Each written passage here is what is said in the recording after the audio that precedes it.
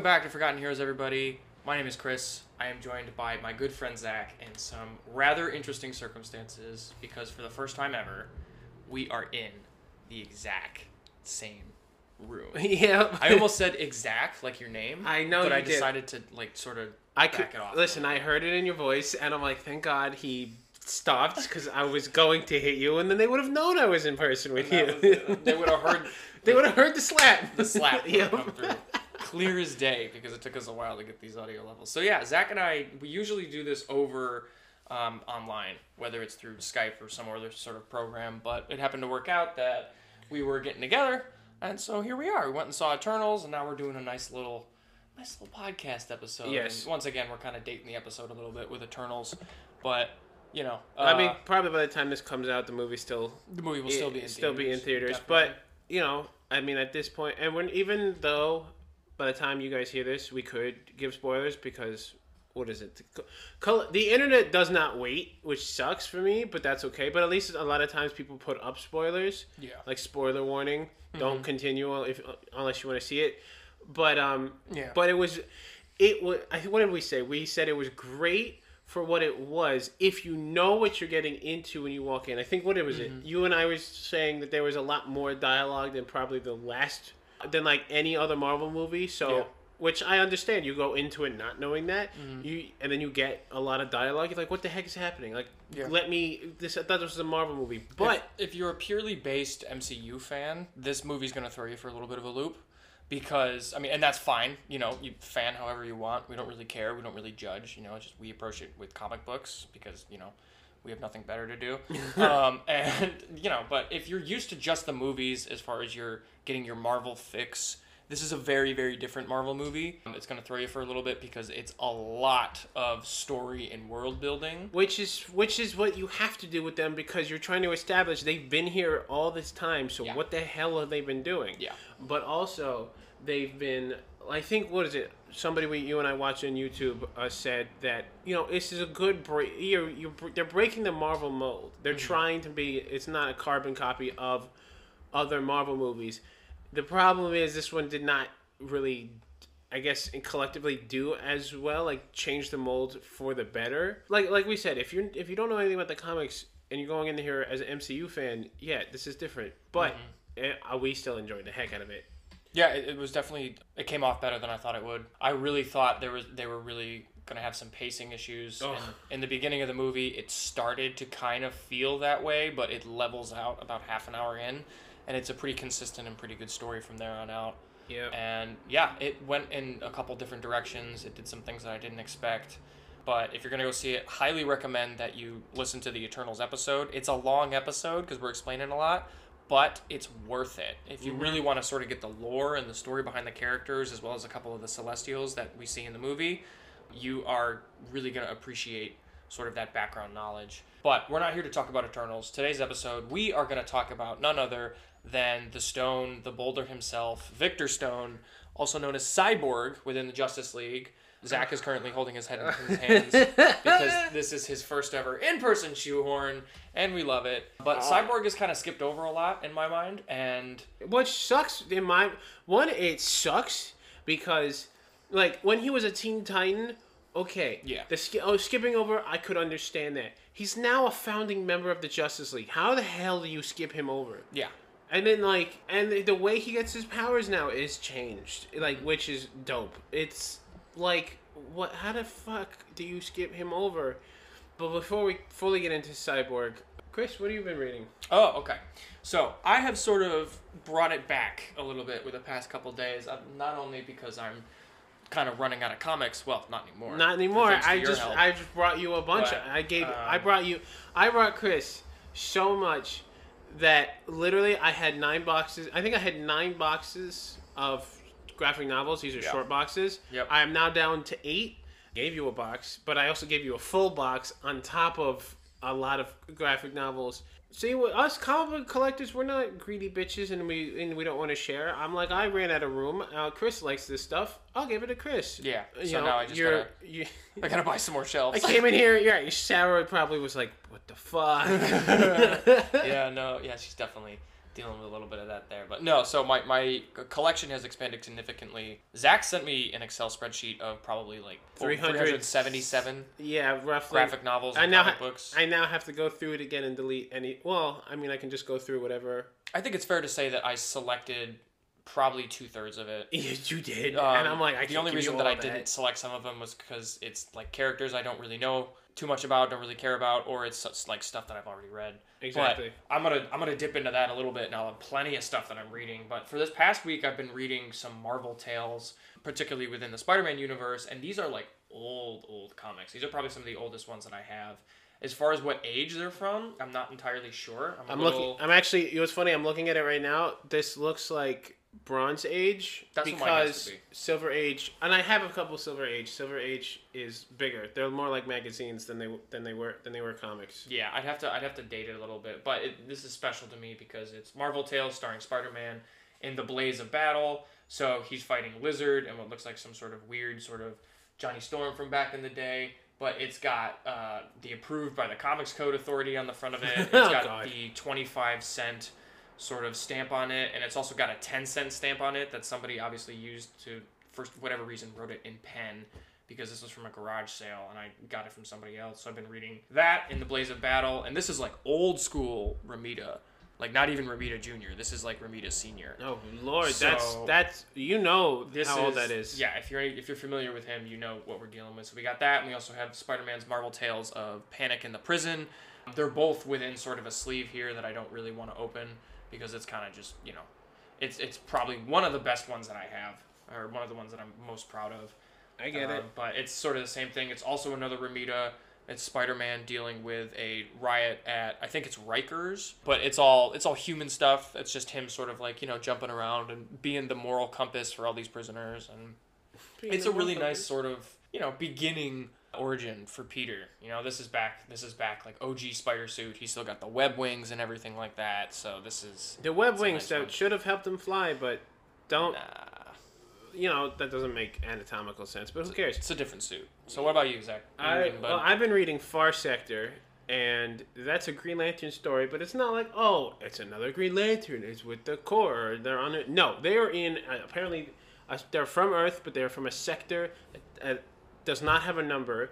They have to deal with the first murder in thousands of years. Like, to the point that these people, you know, she's like, for us, we've seen shows of like this is kind of the procedure of how you find prints or how you find a suspect, and she starts to listen that stuff off, and these people are like, wait, what? And it's like, oh right, crap, this that's why this is awful, because you haven't had this in generations. And also, bulbing up here, I actually got Something That Is Killing the Children, which I think I gave you the first two, so which I never read, but I found them one day, and I'm like, oh, it's buy one, get one half off. All right, Chris, you don't have these, right? No? Okay, cool, you're getting them. Something That's Killing the Children has been recommended to me by many of my friends who are sort of the comic books persuasion. So I'm probably going to dive into that first, honestly. Mm-hmm. If not, maybe Berserk or some of the other graphic novels that you gave me. But I won't interrupt. I don't know. Did I give you Berserker? I don't remember if I did. You gave me Berserk. You didn't give me Berserker. Oh, okay. You gave me the manga. You didn't give. I don't want you to give me your version of Berserker because I donated to the Patreon. Oh, yes, you're right. I'm waiting for my hardcover collective editions. So, yeah, no, there's nothing you can give me with Berserker that I don't already have on the way. I figured it's okay. Yeah, I figured. And then also, I got the volume 3 and 4 of Die, which is supposed to be kind of, I have to read 1 and 2 again. I know I have those, but to my knowledge, it's literally D&D, but fucked up. It's like, I want to, you know, I would love to be my character in the D&D. They literally did, like, as kids, they did that. They lived their lives as these characters to the point that it's like, okay, this might not have ramifications. No, one of them came back without an arm, and one of them didn't come back at all. So, yeah, it's fucked. And then it's like, oh, decades later, they have to go back and do this shit because apparently shit's going back. And it's like, okay, what's the problem with being these characters? Then you learn they all had side effects of being these characters, like just like using their powers. It's like, no, this wasn't just I get to use magic. It's like, no, you're losing something, or something is happening at the cost of you being able to do this. So I'm like, that's awesome. And now I want to get back into it, and I'm going to. And so yeah, that's kind of what I've been reading. Unfortunately, nothing about Cyborg, but we should. But I know that I have stuff with this first character. So first, Cyborg, Victor Stone. Let's talk about him briefly, because his origin is... Well, it changes like everybody else's. It does, but it's also one of those that it's like, I feel like, just simply because of the nature of his character, people are a little bit unfamiliar with how he became Cyborg. Obviously, we've got a little bit more familiarity with it now, with sort of Justice League and Snyder Cut coming out. And those are good... Was out. Was out, yeah. Did come out. So, like, but that's the thing is, in the Justice League movies, Cyborg's already Cyborg. Yeah. Which we get a little bit of his origin, but, like, I don't think enough. Young Justice does a pretty good version of his modern origin. Basically, Victor Stone, star athlete, star student, and Detroit. You know, his relationship with him and his dad sucks ass. That's really it. And then he lashes out at his dad for missing one of his games, like the championship game, and he can get recruited by colleges and get a full ride. And an explosion happens at Star Labs where his dad works, and Victor's like obliterated. Now it's either an explosion happens because of a machine, and I'm pretty sure it's more I'm going off Justice League War, which is just the origin of the New 52 versions. They had a father box or mother box. I forget if father boxes are a thing in the comics, but basically New God technology is involved. He gets like obliterated, and using the technology, his dad saves him, but unfortunately it permanently makes him a cyborg. Like, he lost his arm, he lost part of his head, he lost like a lot of his skin on his body, like, and then it makes him into a cyborg. So he's now permanent. He now can't be a normal person. He's like, I can't go to college. I can't do anything. Not only because, first, it's kind of what he looks like. It's like, I don't look normal now. But it's also, I would say, probably a bit later, it's like thinking about it. It's like, well, now they put me on the football team, it's like they're cheating. Yeah. Because I could just be the team, really, if you think about it. So it's very much a big switch for his role in society and what Victor understands what he's supposed to do with his life, which is kind of really nice, because with that origin, there's always some sort of changing within the origin. The character changes, and that's why we get the existing super character that we all know and love.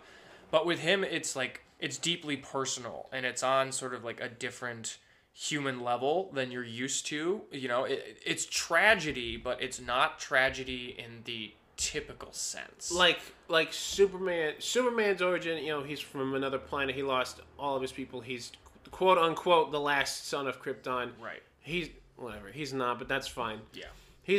But up until whenever he meets like Zod and his cousin, he's the last person from Krypton that he knows of. Wonder Woman is basically, because of her choice, in exile from a mystical island of warrior women. That's not really relatable. Batman, rich kid loses both of his parents. Okay, yes, people have lost their parents to stuff in the world, but you're also filthy rich, and you decide to go be a vengeful crime fighter. And not really relatable, but losing yourself, like losing part of your identity, or losing the ability to do what you love, that I think that's what gives Cyborg the more human connection to the reader. In my opinion, maybe I'm talking out of my ass. I don't know, but I mean, Batman loses things that he loves. There's plenty of people that lose things that they love within their origin, but I think it's his coping. It's his thing that he's good at. It's what he sees as the possibility, or like a tool to bring him and his father back together, which is why the whole thing with the championship game is so significant. Right. So, yeah, I would say that, yeah, he definitely loses something, but it's not something that you typically see. He doesn't lose his talent. He can still play football. He just physically is altered, so he could not be thrown into that league, so to speak. Forgive the pun. No, pun intended. Pun intended. Because he makes a new league. Yeah, so it's a nice little sort of like human aspect of the story. But that's Victor Stone as the regular cyborg that we know and love. And the first character here... Okay, so the first character here is a cyborg. I'm going to say that. First character is a cyborg. He is not Victor Stone. But if you're going to look at this character as we're trying to do, which is a little objectively, he falls into the category of a cyborg. And we wanted to talk about him because we realized that he was a significant character. And we could have talked about him in a past episode, But it's actually kind of nice to throw him into this one because we get a really good idea of just how fucking parasitic and durable cyborgs can be in the DC universe. So I'll let Zach intro him here. I'm talking of none other than, of course, Henry Henshaw, aka Cyborg Superman. So, which you can already tell, like, oh, we could have spoke about him in a Superman episode. Yeah, right. But like, nah. We wanted. I think we actually had. I think we had a discussion about this. I think there was like, does he qualify as cyborg? Well, he's not related to Victor Stone even through the multiverse. Right. Which, if we get into those, we'll mention their Earths, right. Which we will. But he's not like a cyborg from a different universe, or he's not like a possible future evil. No, he is a cyborg, but he has a distinct purpose of why he became what he became. Right. So. Henry, I might call him Hank, I might call him Henry, or just Cyborg Superman. One of those three, all of them are still him. So, or Henshaw. Also, Henshaw was part of Team Excalibur, which was a mission for LexCorp to go into space, right? Where he went with his wife and 2 crewmates. If you're already thinking, wow, that sounds familiar to something Marvel related, yeah, it's kind of a joke on the Fantastic Four, but since LexCorp is involved, it's going to suck. And it's much darker. Very much so. So they were exposed to solar flare radiation, which mutated them, right? And took the lives of every one of them eventually. Which I don't think they changed. Because now that I realized while we were doing the notes, that was New Earth, not Prime Earth, which is fine. Mm-hmm. Because honestly, Prime Earth one may or may not have done a lot of the stuff New Earth, because that's the problem when DC reboots and they don't tell you what happened. Like, perfect example, Batman had all 4 of his Robins within 5 years. Yeah. That doesn't make any sense to me. So Hank Henshaw could have been, like, all this stuff could have happened, like, early in Superman's career. I'm not 100% sure. But this version, I feel like, is better, and the one you're going to find the most stuff about. One of his crewmates basically became a version of basically the Thing from the Fantastic Four. He immediately could not handle the mutation and I think took his own life. Yeah. And then the one that's like the analog of the Human Torch literally was burning up and had to go off and literally I think he either blew up or flew into the sun, and Hank's wife like vanished from reality. Yeah, but she survives the longest out of the 4 of them. Well, yeah. Excluding Hank. Right, well. Because obviously we're talking about him. Yeah, so, like, Hank's body decomposed, right? But he uploaded himself into the LexCorp mainframe.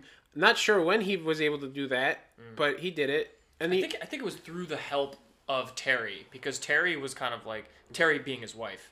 She phases like in and out of dimensions, but she is briefly a cyborg as well. But I believe it's through Terry's help that he's able to upload himself, and through Lex as well. And so like they upload Hank, and then Terry like phases out of existence like a couple minutes later.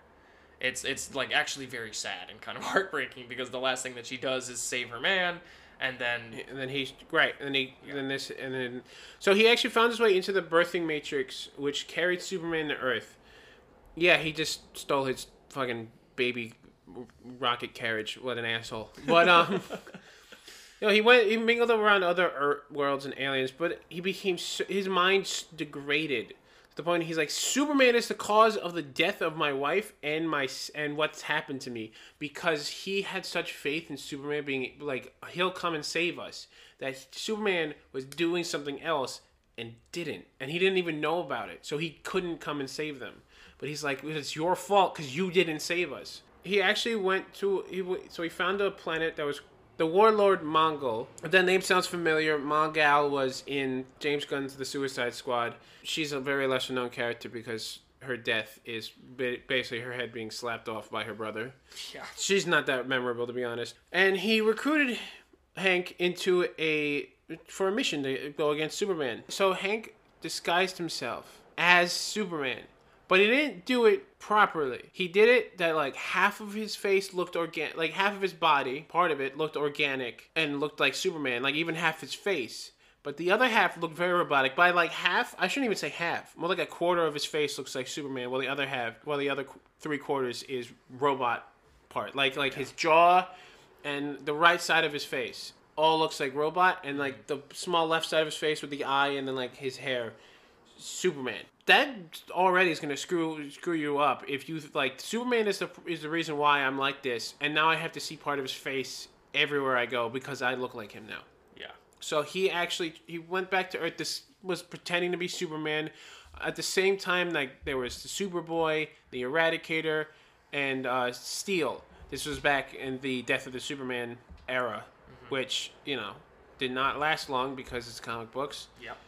So, but also, Mongol worked alongside Cyborg Superman to destroy Coast City, and he actually was like, "Oh, it wasn't me. The Eradicator did it, and almost killed it." But then, Superboy came to help. Which destroying Coast City, if you don't know, that's the home of Hal Jordan, Green Lantern, and that set off a whole chain of events. Yeah.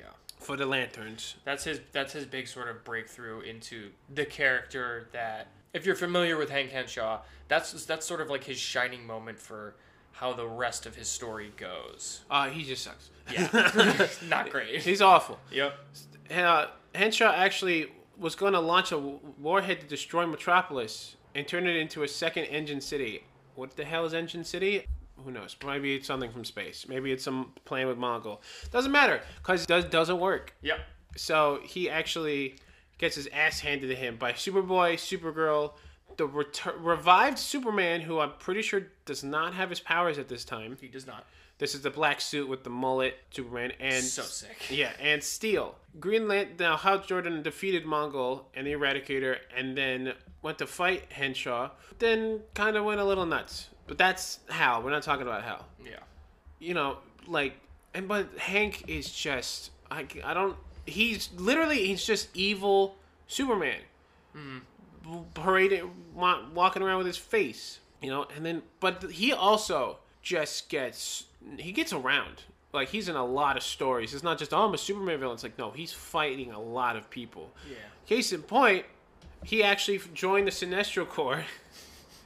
Yeah, we'll talk about that in a second. Yeah, so he actually joined the Sinestro Corps when to fight, just to fight the Green Lantern, because Sinestro's like, I'm gonna make my own corps. Which you're like, oh, so evil Green Lanterns? Yeah, but kind of not. Like different emotion, right? They want to police the universe, but they're like, the only way to police it is through fear. If the people are afraid of being criminals, then they won't be criminals. Mm-hmm. Which depending on how you stand, you might think Sinestro's right, you might think he's wrong, whatever. But Hank brings he makes people afraid because he's Superman, but also a cyborg. Yeah. One, you look at him and you're terrified, I would say, because you're like, that looks like Superman, but also a scary robot. I don't know what to do. And joining with Sinestro, he actually gained control of the Manhunters. Who the fuck are the Manhunters? Well, they were the experiment of the Guardians of the Universe before the Green Lanterns. They're like, well, to fight evil emotions, we need things that can't be corrupted by it. So they made robots. It didn't work. They actually slaughtered a whole sector of people, and a sector is like a part of space. So they have 3,600 sectors, and they destroyed sector 666. Yes, I understand the fucking reason. Significance. Yeah, the significance of the number, and also like, come on, that's too obvious. Yeah. Yeah, whatever. But so he gained control of them. And the only reason he really joined Sinestro is because the Sinestro also got the Anti-Monitor, which is a fucking god. Yeah. And he's like, if we win this Anti-Monitor, you're gonna help me, right? And the Anti-Monitor's like, yes, Henshaw, I will kill you.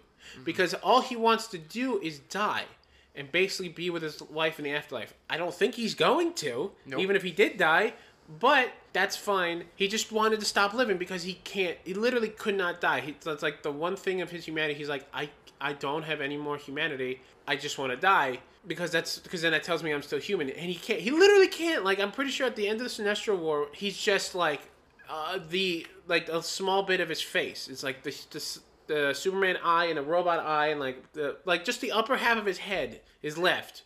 And it's like, oh, basically you're like, oh, we finally found peace. Nope.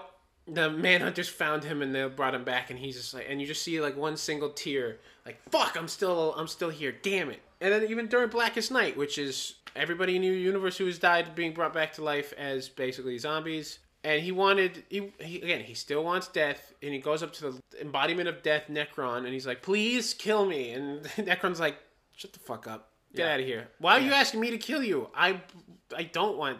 I want everything to die, yeah, but I'm going to kill everything, so you just wait your turn. I'm pretty sure the reasoning was that he didn't have a heart that Necron cherished. Right. That was sort of like the meaning of death, is that there's like a significant end to it. Right. And with him, just like his physical makeup, he doesn't have something that Necron wants, and he can't die in the traditional sense, so therefore he's not interested. Right, because if I remember correctly, the Blackest Nights, all Black Lanterns would go after people who were feeling emotions and literally grab their hearts, disintegrate them. They come back as Black Lanterns, and the hearts fed the Black Lantern power battery to then bring Necron into this reality, which that makes sense. It's like, you don't have an organic heart. I can't use it. Get the hell out of my face. Yeah. Nothing for him value-wise. Yep. Necron, at least. But apparently one of the Guardians is like, you know what? You want to fight against Necron as well? Sure. And turn him into an Alpha Lantern. Which is fucking impressive, because the Alpha Lanterns are like the secret police of... I wouldn't say secret police. They're the...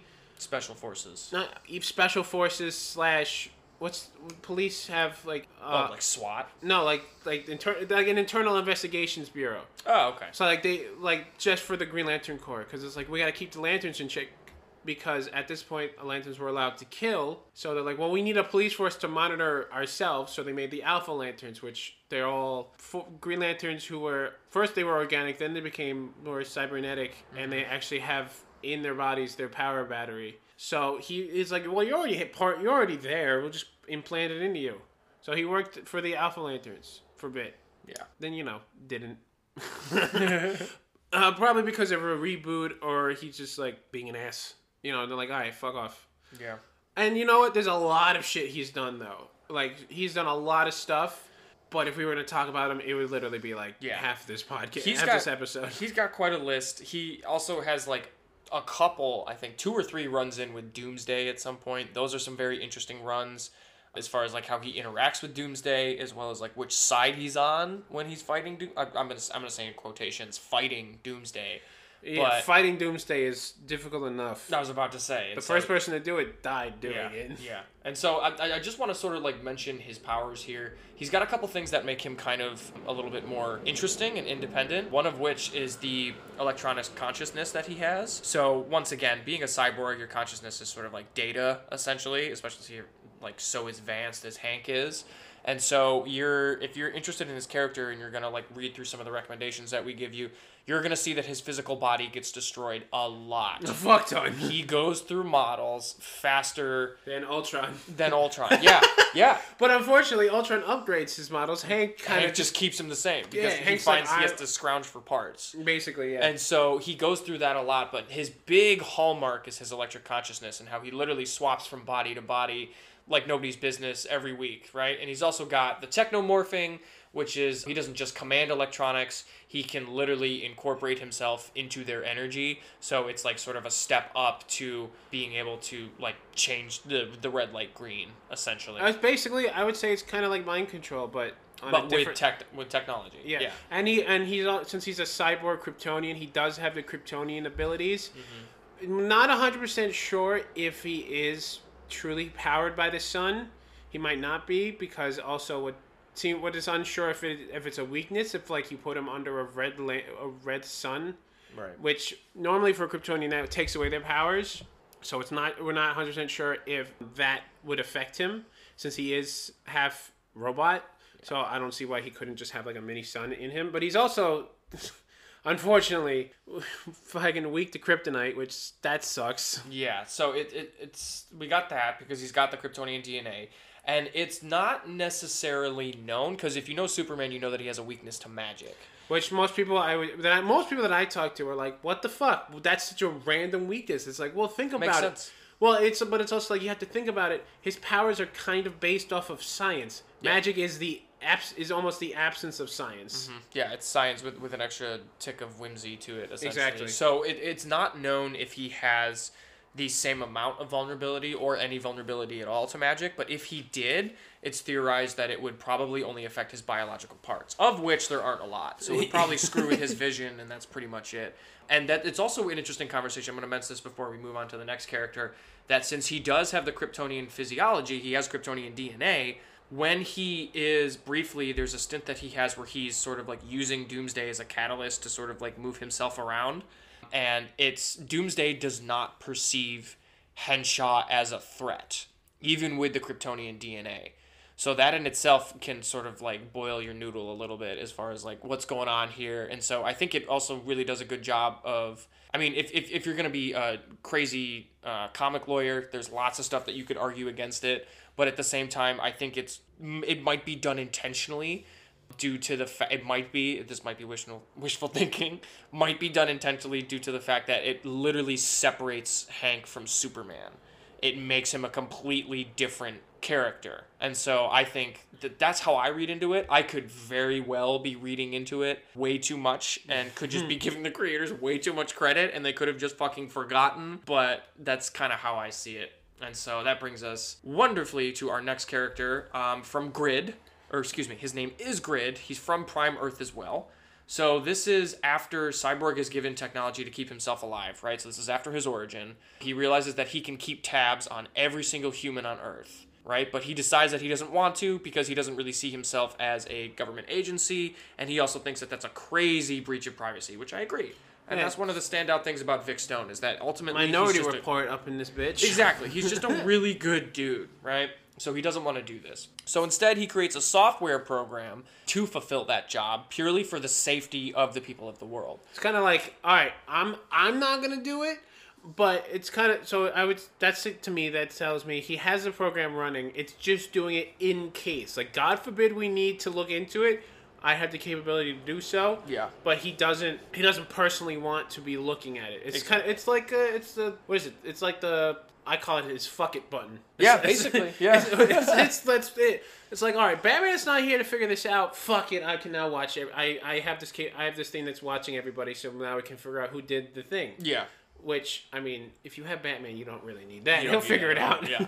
But anyways, this software program eventually grows and develops a neural network based on sort of like hackers and viruses that it encounters. Because in addition to surveying the people, it's also protecting them from electronic threats. And it sort of kind of develops a personality and is brought fully to a sentient sort of state by Atomica, who uses it to steal data on the Justice League adventures and brings Grid to the crime syndicate, of which Atomica is a part of. Right, the crime syndicate is actually from Earth 3. Yeah. And the only reason why they were here is because fucking the Anti-Monitor destroyed their universe. Yeah. Because, the crime syndicate is a...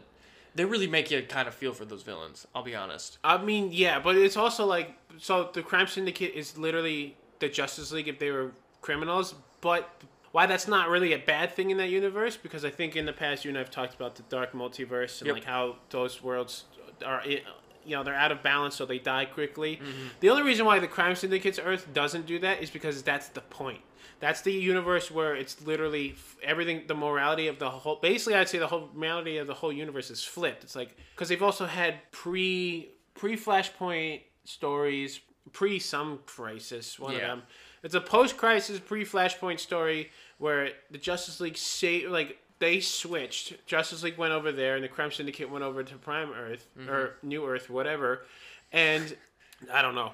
These names also annoy me too. But the Justice League changed the way that world ran to be more like their own. And then just seeing how the normal people reacted, they're like, "Oh shit, this is not good. The criminals have to be in charge here." That's literally like the way this universe was built. Yeah, you're upsetting the balance by inserting something good into it, which is it's a cool idea. Kind of wacky. It's a great idea and it's a great thing on morality, but it's like, but this universe was literally made the polar opposite. So we have to leave the Crime Syndicate to be in charge. Right. Which sucks for Lex Luthor, to my knowledge, one of, if not the last member of his Justice League. Mm-hmm. So, which I'm pretty sure he brought them over to stop the Crime Syndicate, but it's like, but that's not the point. Yeah. You kind of this has to be like this. You can't stop the Crime Syndicate, because if you do, it causes a whole mess of other problems. And you literally have just normal people going around being worse criminals, because they're no longer afraid. Yep. It's like, who the fuck's going to stop me? Yeah. You're not going to kill me. You're just going to arrest me. I don't give a shit. Yeah. So they're like, I'm just going to keep going. And they're like, nope, never mind. The Crime Syndicate needs to be in charge because they will kill you if you step on their turf. So, coming back to software, or excuse me, coming back to Grid. Well, Grid is software. He is software, right? He's like essentially the name is software, and then he dubs himself Grid.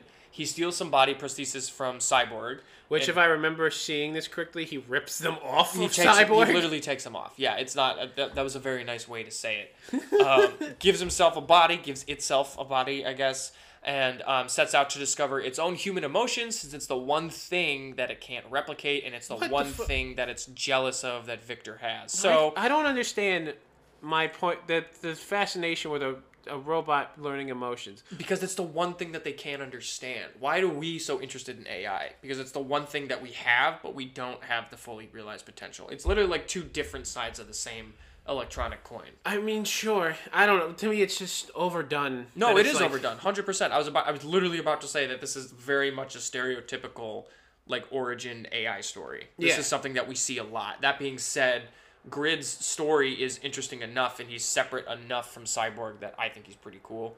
You know, I can get over a sort of overbaked origin story if the story itself fleshes it out and it immerses itself in the universe good, and I think Grid does a pretty good job of that. That's fair. Because he serves the crime syndicate, right? He's instrumental to taking over global telecoms for the planet-wide blackout that the team plans, right? They are a big success because of Grid. Right, he is eventually stopped by Victor Stone, with Victor Stone having new upgrades due to sort of the crime syndicate's involvement. In addition to Victor Stone also having the Metal Men, who are a sort of they're goofy but they're cool for this purpose, where they are a bunch of sort of like robots that fight with him, and they are technically non-networked, so they're only connected to Victor. They don't have like a software or a server designation, so therefore they couldn't be shut down by Grid's blackout. So it was like a nice little sort of wrench in the plans there, right? So even though Grid is seemingly destroyed, he survives in Cyborg's system after that conflict and is reactivated with a fight against the Anti-Monitor and Darkseid, and is able to make Cyborg become him during the fight. So he fully immerses Cyborg into his tech. So he survives as a program within Cyborg, and then when they need him, I believe Wonder Woman activates him, and he's like, yeah, sure. And he's like, man, it'd feel really cool to walk again, and just like, boom, takes over Cyborg. And it's for the better, right? At the end of it, all of his allies, I'm talking about Grid here, all of his allies in the crime syndicate are dead except for Owlman. So he ends up uploading himself into the Mobius chair, and the last time that we see Grid is that when Owlman and Grid are talking to Metron, and they're killed by, at that time, an unknown powerful force. Spoiler alert at this point. The unknown powerful force, happens to be a glowing blue man who, really needs to wear some more clothing other than what looks like fucking a sensor bar around his junk. It's Dr. Manhattan. I mean, yeah, listen, I was just being a wise ass and saying it in a stupid way, but yes, it's Dr. Manhattan. He's always there. Fucking hell. He's making eggs in one room and knitting a quilt in the other one. While being at 1920. While solving world hunger and eradicating unemployment. This fucking Doomsday Clock was so dumb. It was interesting, but it was dumb. Yeah, it was. So already you're like, okay, we just talked about an evil cyborg. Let's talk about... You don't even know. No, let's talk about a worse one. You don't even know, dude. So this is the Murder Machine. Okay, so before you jump into this, I'm going to say we have a bit of a theme. I mean, this is a theme within DC, but we have a theme of this on the podcast, and that's... We've talked about it with a couple different heroes, and I think villains at this point, of what if this character was in the dark multiverse and had an even more tragic Batman backstory. Or just an even more I think literally earlier today I was reading something from the Dark Multiverse. From Death Metal. Jesus, can't with these fucking names. I mean, it's basically the same thing, right? But there was one where it was like, well, what if baby Superman was radiated by a cosmic storm from a black hole? Well, then he would come to Earth and have a hunger that can only be satiated with human flesh. Like, what the... Unnecessarily dark. Yeah. Like, what the fuck? I mean, it's DC. Or Martian Manhunter basically being an alien. I was about to say. From fucking... The Martian Manhunter version that we talked about is sort of one of the most notable ones. But Mindhunter. I was about to say. I thought I was about to say Dark Hunter, but I was like, that's not right. No, but this is the thing of like the Dark Multiverse is less of just evil versions and kind of more of a combination of a character and another character. Yeah. Which is like more often than not, that character happens to be Batman because he's so dark. He's dark enough that it fits. Fucking hell. Yes, the most infamous and I would say a sometimes overly used person is the is the Batman Who Laughs. Oh yeah. Joker plus Batman. So this Murder Machine from Earth negative 42. Remember, if you're in the dark multiverse, everything's a negative. Mm-hmm. This is Cyborg plus Batman. So.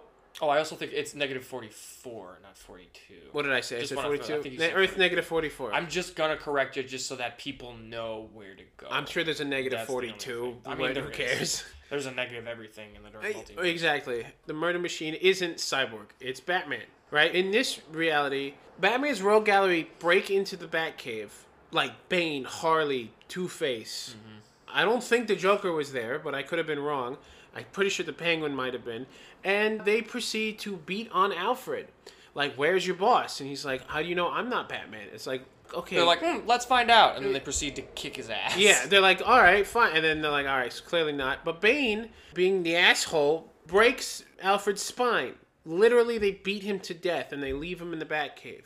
So Batman lost his father figure. He already lost his parents. Now he loses the man who basically raised him up from that point onward. So he's distraught to the point that he's watching the video footage of Alfred getting beat on while they're doing the funeral upstairs in the mansion. But also it's like, but this is the problem. If we can't even have an open casket because of how fucked up my rogues gallery made his body, they fully turn him into human pizza. Like it was awful. He begs Cyborg to help him. Like I had a program, a protocol, for when Alfred got. When he would have passed away by natural causes, to be like an AI. Basically, his Jarvis would have just been Alfred, right?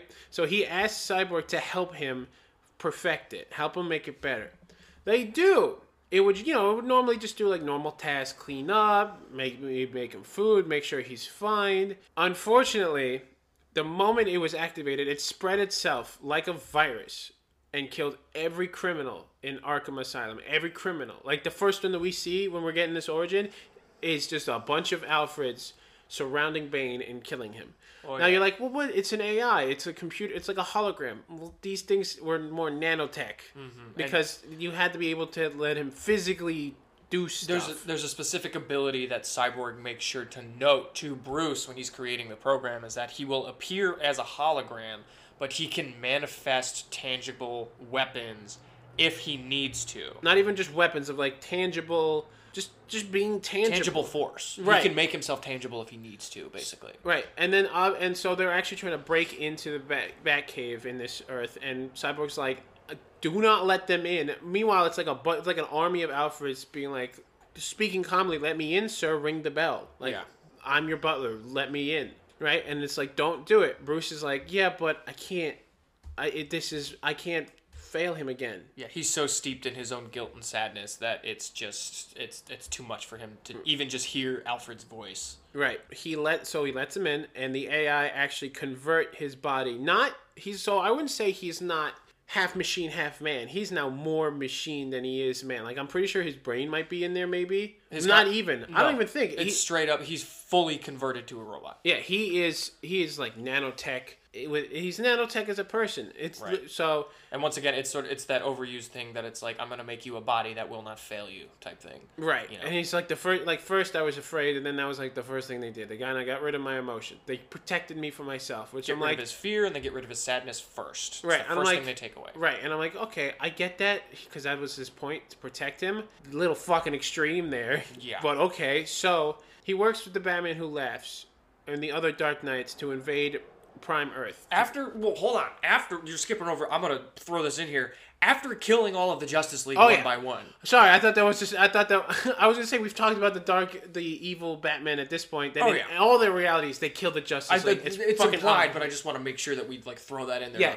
he kills everybody. He fucking goes Mortal Kombat on Cyborg first and rips off his head with his spine still attached. Yeah, he pulls it. I mean, it's horrible too because Cyborg is sort of like pleading to him. He's like, Bruce, don't become this murder machine that he dubs himself as afterwards. And he's like, I don't want to not do this. He was like, this is the closest I've ever been to Alfred. This is the closest I will ever be to Alfred. I can't lose him again. And you're trying to take it away from me. And you're trying to take it away. So once again, the Alfred that is turned into the program is called the Alfred Protocol, just so that you like know that when we talk about it in the future. Right, because it's not just because it's not like just the one. It's like a bunch of them. No, he's a program, and so it's like it is designed to protect Bruce, just like the real Alfred.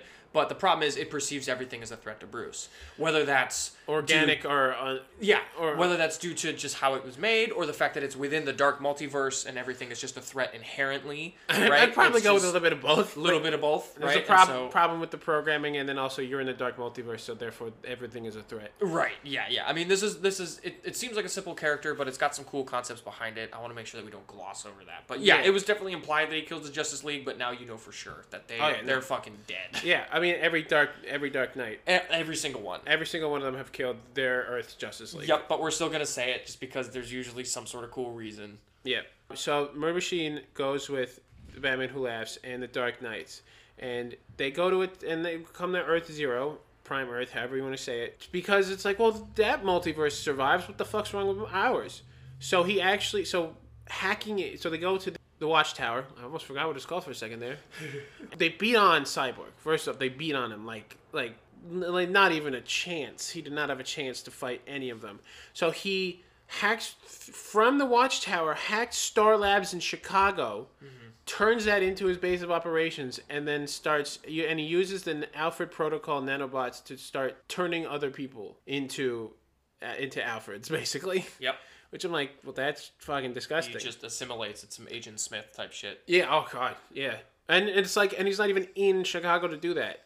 And it's like, no, I don't need to be there. No. He gets his ass handed to him. Not only, respectfully by Cyborg, because that's what all of the members of the Justice League do. They beat their respective counterpart. Yeah. To bits, most of them. Not only does he get his butt handed to him by Cyborg it evolves. So with Nth Metal and Cyborg basically merging, I would say perfectly with a mother box, he fries Murder Machine systems, right? While the rest of the Justice League get Element X, which is just the Wish Metal, which is what I like to call it, and they beat the Dark Knights. Everybody but Batman Who Laughs. But Murder Machine is just broken down into bits, like nothing. Like I don't even think anything was left from that. But no, he's literally vibrated to 1,000 pieces. Well, broken to 1,000 pieces. Yeah, and Cyborg, I think, kind of dubs himself Cyborg 1 million. Yeah. Which is a play on the Justice League 1 million stuff that I know we've spoken about before. But he's not from the future. It's just but it's like he evolved that up to that century in a moment. Yeah. So that's what he's like. He is essentially Cyborg 1 million, but within this time period. Yeah, you don't have to wait to the 800 something or other century, which was a bit silly. Yeah. So that brings us to Murder Machine is so cool, but that brings us to our last sort of big character that we're going to talk about. We got a couple other mentions that we might throw in at the end, and this is Machine Head from Earth 8. Which is so actually fun fact. There are 2 Machine Heads in DC. One's from Earth 7 and one's from Earth 8. The only reason why we're not talking about the Earth 7 one is because he's barely around, and the Earth 8 one plays more of a significant role than him than the Earth 7 version. Yeah. Also, on this Earth, and probably also on Earth 7, it's just the Avengers, but just sort of like DC's. I mean, Marvel has the Squadron Supreme, which is just the Justice League. Yep. So this Earth 8, this has to do with a little bit of Flashpoint. So it wouldn't be a DC episode if we didn't mention Flashpoint, would it? And that, of course, creates cracks in the universe. And due to that multiverse, Earth 8 becomes a lot more dark because of this. And this Earth is also invaded by another reality, and the heroes of Earth 8 try to fight them in secret, but lose, even though they are eventually repelled. And Machine Head is sort of like horribly disfigured as a result. Machine Head is kind of like, if you're going to think about him as anything, he's sort of like closest to an Iron Man, right? So he was a man who then picks up the mantle of essentially being sort of a little bit of both, man and robot, right? So he witnessed something pretty significant pretty soon after that. He witnessing the summoning of the Dark Monitor, and he joins the Justice Incarnate for a while. He was a very chief member for the Justice Incarnate. He was part of the team that warns Superman that he's being hunted by the Prophecy and is able to save the multiversal Superman. He has like kind of a significant hand in that. He's a really good sort of support character. He's made a deal with Darkseid to help him achieve ultimate power in exchange for the safety of his Earth. And he's worked with Lex Luthor from Earth 23 to develop the carrier arcs, which helped Darkseid get to that power. But he eventually just straight up murks Lex Luthor due to the fact that it seemed like his loyalty is kind of starting to wave. He also forms the Injustice Carnate, which is a group of villains and heroes dedicated to keeping the multiverse separate. Yeah, there's a lot of... The Injustice Incarnate is... It's you're right. Well, you have the Justice Incarnate, yep, which is the multiverse of Justice the Injustice Incarnate. Yeah, fucking stupid. Both sides, balance, as they say. Balance my foot. He does eventually turn on his allies of this team and takes over the House of Heroes, though. So that's sort of a big breakout moment for him because he really sort of comes into his own. He's kind of ambiguous. He goes back and forth in the beginning of his sort of origin, and then right around here, he really sort of full tilts into the Black Label that we know Machine Head as. So he also responds to the Injustice Incarnate being summoned to Earth Omega in order to stop the JSA from freeing Barry Allen, which could fix the events of Flashpoint. And he wants personal revenge on Batman and Barry for what they did to his world, since they were the invaders. However, President Superman is able to free Barry, and Machine Head is then executed by Darkseid. So I quickly just looked up, because I realized we didn't put this in the notes, which is fine. So the Justice Incarnate, my goodness, Justice and League and bleh, is Captain Carrot. I remember that distinctly, which is hilarious to me. Which there's Mary Marvel from Earth S. Yeah. There's President Superman, right? And then there's there was Machine Head, Barry Allen, Flash from Earth Prime. So like he went off and Wally's like, "You're gonna be Flash now, Wally." Then there's Batman from Flashpoint, which he should not exist, but whatever. But he does. Yeah, whatever. It's fine.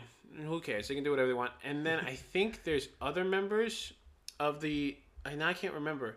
Of the Justice Incarnate. But the Injustice Incarnate, fucking... Holy shit. So it's Dr. Savannah of Earth 5, right? Which is just Earth S. Which is the Earth of... It's just the Shazam family. Right. But this is like the older Shazam family. Okay. There's Fate from Earth 15. Basically, it's just Dr. Fate, but like a more... There's Jokero, which is just Joker. Oh, right, with the Sinestro. Yeah, it's Joker from... But he's a member of the Sinestro Corps. There's Magog from Earth 22, which I believe is Kingdom Come. Mm-hmm. He's pretty much... He's kind of a hero, but not really. It's brutal. Super Doom from Earth 45 and Superwoman 1 from Earth 3. There's multiple versions of Earth 3, but this is like this is the one that was in Forever Evil. This is the one that I think came with, that worked alongside Grid. Right. To my knowledge. Yep. And that sounds right.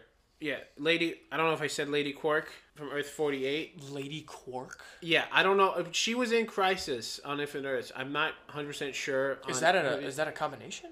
No, she's just... It's weird. I would say it's like she's like the Supergirl or Superwoman of her universe. I've never heard of her before. Yeah, I think it was a pre-crisis kind of a story. Right. And then they're like, well, people are confused. Why are they interacting with Superman? Well, okay, we got to get rid of the multiverse now because we just confused the fuck out of everybody. Right. So that's the Injustice Incarnate, which is crazy. But yeah, like Machine Head, like... it's Iron Man, but like to an extreme. Yeah.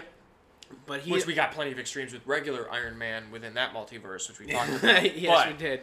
This is kind of the DC sort of labeled version of that. Yep. And so that takes care of Machine Head. So we got a couple other tertiary cyborg characters that we want to talk about. They don't have big significant arcs. Some are funny, some are stupid. Funny, some are just really stupid. One of them that's sort of like the most base thing that we have very, very little information because they're just a background character is Deathborg, and that is, of course, it's not fully confirmed, but it's pretty certain that it is a amalgamation of Deathlock and Cyborg. So literally, it's just a combo of one of Marvel's Cyborg characters and DC's characters. Literally Cyborg. Right. So Deathlocks were sort of created to destroy and assassinate and destabilize. They were literally, I would say, you can make them the equivalent. They're Terminators. Yeah. But they're also cyborg body. They're cyborgs of dead people. Of dead soldiers. So they're literally zombie cyborgs. Yeah. And they can send them through time and do other shit if they need to. Which is... Deathborg. It's just you made a cyborg of a cyborg. It makes no sense to me. Exactly. Another one is Aquaborg. Oh my god. Which is so dumb. We thought about including this guy in our Aquaman episode, but I was like, there's so little on him, and also personally, I think it's really stupid. I'm still gonna talk about him though because it's got some relevance. This is a mashup. He's from the Justice Titans. I believe it was like a Superman Batman story. Yep. Where they went into, or it might have been a 52. I'm not sure, but it's like it's a Batman Superman story. Mm-hmm. It's from like a pocket dimension where you just combine the Teen Titans and the Justice League into like one character. So he's works alongside works alongside Night Lantern. It's just this Nightwing and Green Lantern and Star Canary. Yep. Which is Starfire. Yeah, no, it's pretty stupid. But honestly, this one's so dumb. Yeah. It's like, okay, it's a man with a robot body, but he has to have water on his organic parts. So it's like he's wearing like a bubble helmet, which is stupid. Yeah, he's like a reverse Atlantean cyborg. Yeah, I don't understand how that doesn't make any sense to me. Right. And then the last one, which is actually kind of the most compelling of the final three here, is Cyborg-Man. So, of course, if you take away the man and you spell it out, it's Cyborg, even though it's spelled S-Y. So, yeah, his first name is Cy. His last name is Borgman. Yep. And if you watched Harley Quinn, you're familiar with his character. No, that didn't come out on the show. That is a canonized comic character. We actually talk about him briefly in our Harley Quinn episode. I think we do. We mentioned him as the landlord. Well, I think we mentioned him, yeah. Because he just plays like the role of the landlord. He shows up like when he needs to type thing. He's a goofball. He's a goofball. He used to work for the U.S. government. He used to work for the CIA. I believe that he was a cleaner, essentially, so he used to clean up a lot of messes. He also used to do intelligence and stuff, and at the time, he was recruited into a program that turns him into a cyborg, so he's got a big cybernetic arm and a big cybernetic leg, and he's got a bunch of tools and stuff on the inside of it. Yeah, but this is like back then, so state of the art then is now crap. No longer crap. Yeah, so he's a cyborg that's aged, which is kind of cool. It's pretty funny to me. It's very funny. And I think that's why they did such a good job of incorporating him into the show, honestly, because they did a great job with him. I think he's hilarious in the show. I love representation for my guy who's just a landlord canonically. Like, it's very, very funny.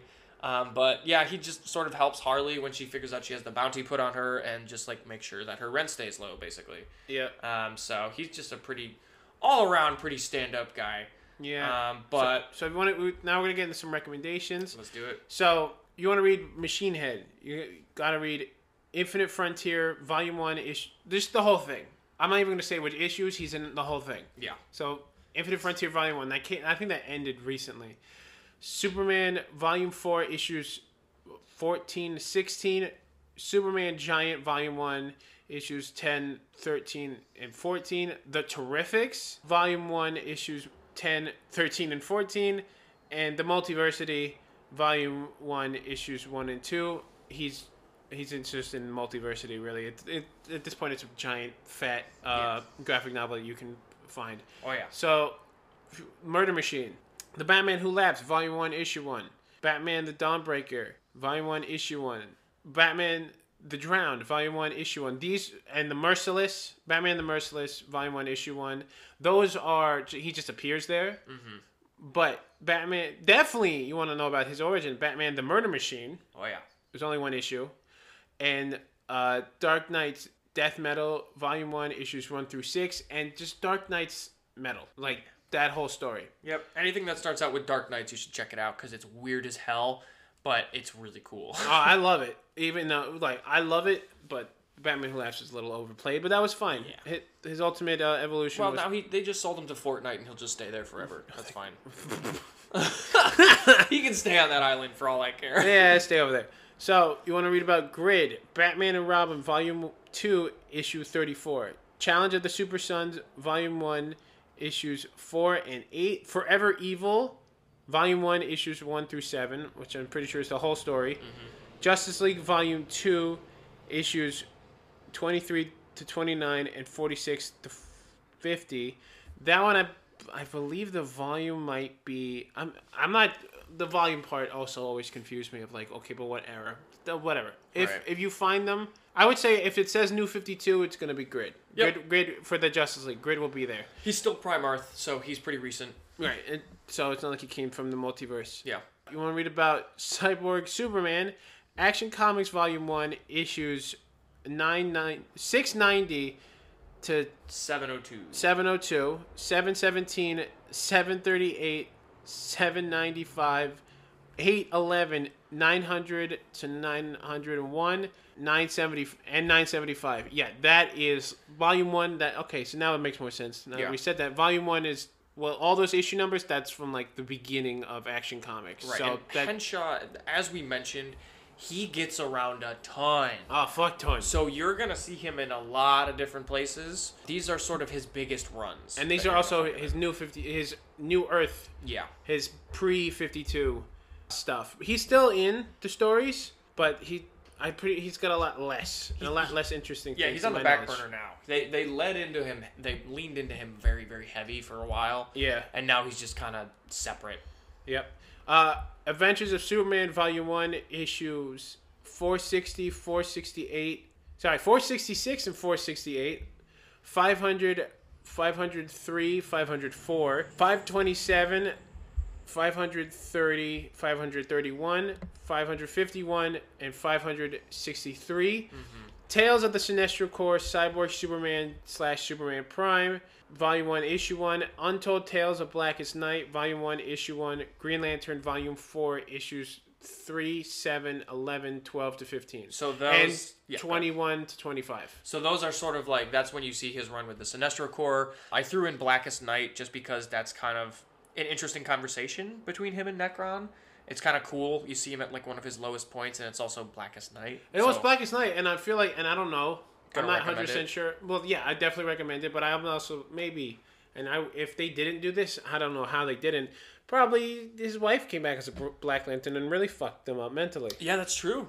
Yeah, or the rest of his crew. Yeah, I recommend everything Blackest Night, even if I haven't read it. Yeah, Blackest Night is just dope. But yeah, those runs, you're going to see him sort of like figuring out who he is, even though it's like kind of sparse. You're going to see the Sinestro Corps, you're going to see Blackest Night, and you're also going to see the Alpha Lanterns. So those are like the big hits of Henshaw's like sort of large overarching story, because he was a good character for probably like a solid 7-8 years. Yeah, he was significant for a while.